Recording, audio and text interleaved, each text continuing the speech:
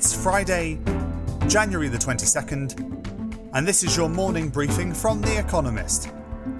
Coming up, Biden rewrites America's approach to COVID, and Hungary approves Russia's vaccine.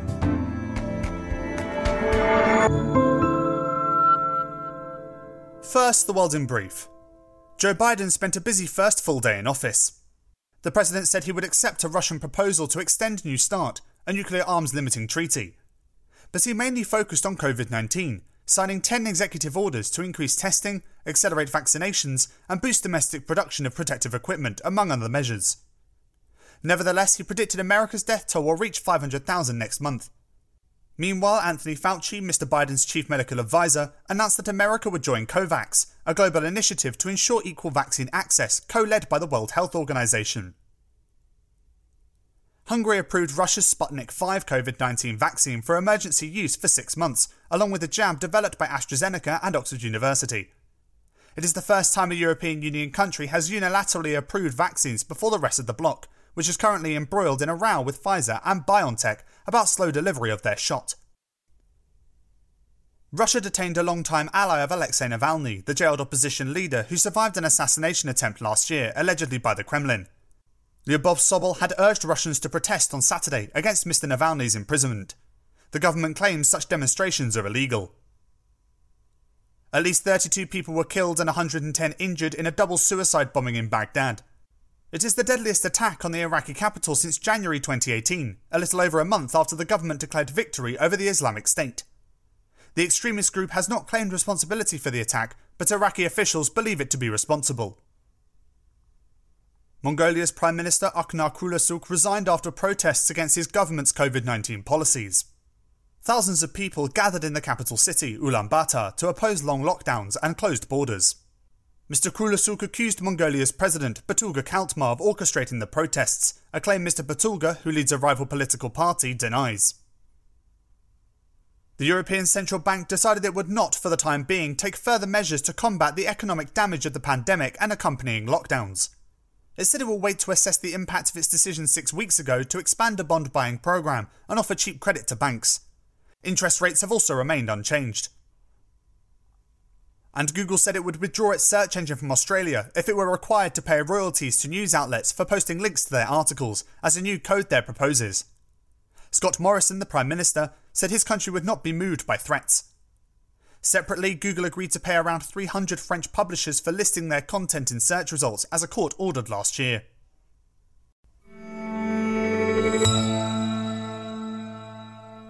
And now here's today's agenda.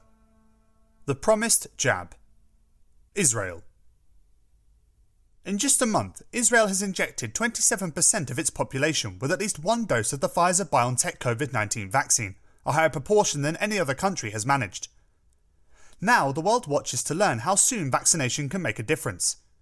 Like other countries, Israel began with older people and is in lockdown to stop a rapid spread of B.1.1.7, a variant first detected in Britain that is about 50% more contagious.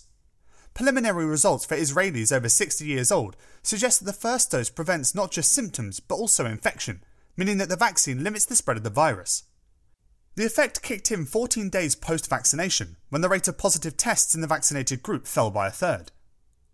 This week, Israel's new COVID-19 cases fell for the first time in 2 months. Whether this trend continues remains to be seen. The world holds its breath.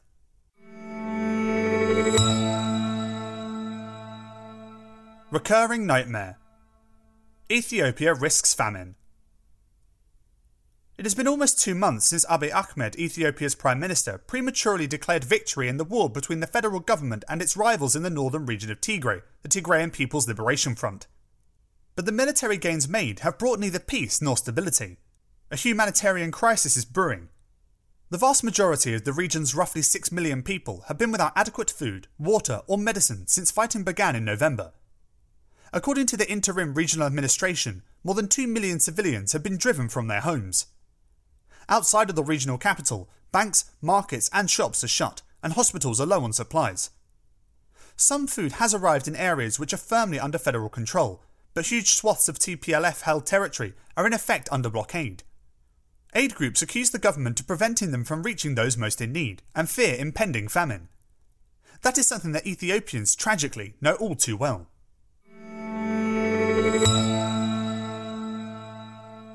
Banning the bomb.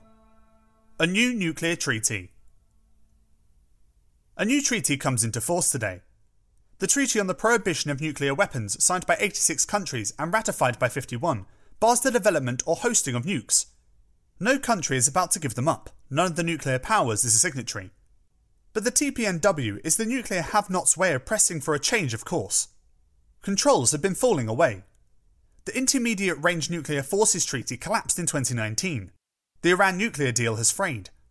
On January 15th, Russia followed America in announcing its intention to quit the Open Skies Treaty, which allows unarmed surveillance flights that can spot troop build-ups. There are glimmers of hope apart from the TPNW, even between the foremost Cold Warriors. Today, Joe Biden said he would accept a Russian proposal to extend New START, the last remaining nuclear agreement between Russia and America, for 5 years.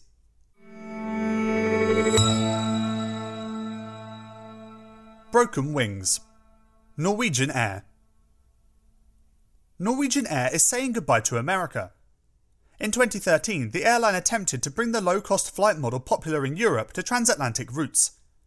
But the project hemorrhaged money, making the airline a loss maker even before the COVID-19 pandemic grounded most of its planes and bankrupted it. Today, the firm will present a new business plan to a court in Ireland, where it has sought bankruptcy protection. It wants to ditch its long-haul division and return to its roots, running short-haul flights across Europe. The firm faces arduous negotiations with creditors. It received aid from bondholders and the Norwegian government last spring, yet is still struggling under debts and other liabilities totaling almost 67 billion Norwegian kroner, $7.9 billion, despite never making so much as 44 billion kroner in annual revenue. But its path forward has become much easier.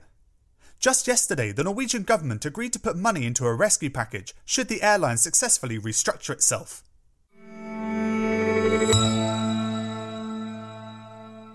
Just about managing. NBA rankings. The pandemic seemed likely to hurt the NBA, a pricey stepping stone to corporate success. Lectures went online, valuable in-person schmoozing opportunities dried up. But business schools are resilient. In a recent survey of more than 300, 2/3 of programs had more applications this year. Travel restrictions boosted domestic applications, while schools in Asia and Europe mopped up foreigners worried about getting stranded in America. But even some American schools, including MIT's Sloan School of Management and Columbia Business School, report double-digit growth in applicants. The Economist's latest Which MBA ranking, in which current and former students rate their programs, puts 5 American schools in the top 10, although IESE Business School of the University of Navarra in Spain took the top spot. Applications typically rise in recessions, when a weaker job market lowers the opportunity cost of foregoing salaries. But schools deserve credit for adapting by delaying semesters and waiving exam requirements. They know their business.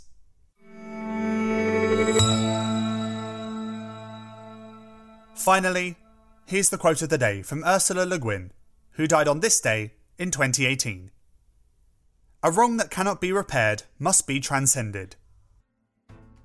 That's it from the Economist morning briefing, available every weekday and on Saturdays. You can hear interviews and analysis from our journalists, including our current affairs podcast, The Intelligence, by searching for The Economist on your podcast app or asking your smart speaker to play the latest Economist radio podcast. And as a subscriber, you have access to each week's full edition in audio. Just download the Economist app on your mobile device to start listening.